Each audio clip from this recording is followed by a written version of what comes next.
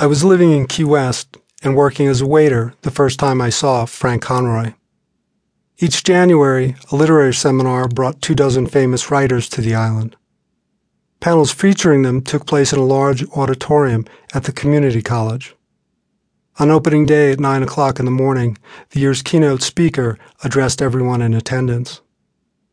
Given that my restaurant shift ended sometime after midnight, and I invariably closed the after-deck bar several hours later, 9 a.m. had a middle-of-the-night feel to me.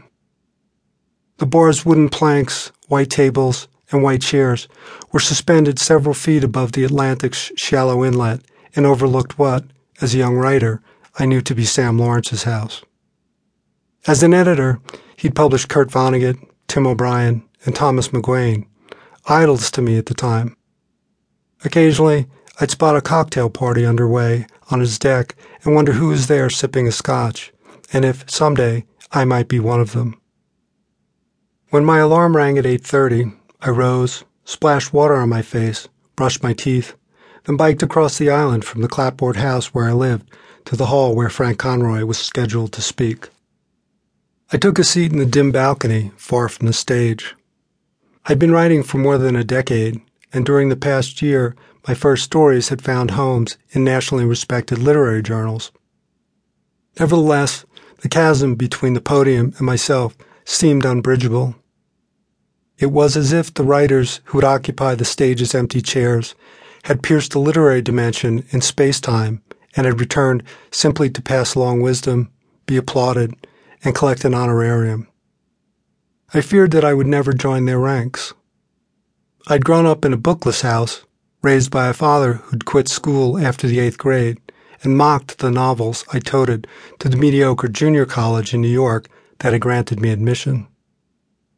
And although I'd managed 2 successful businesses in Manhattan, one of which sold expensive stationery, the other housewares and antiques, before my wife Jody and I moved to Key West 2 years earlier, I'd felt condemned to lead a waiter's life, not a writer's.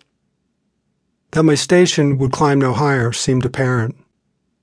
Each winter, during high season, town was packed with tourists, and a job's relentless, exhausting labor made composing an aesthetically coherent sentence, one with the rhythm, tempo, and music of a distinctive voice, as impossible for me as it was impossible for a physicist to snatch an electron from space while it orbited the nucleus of an atom.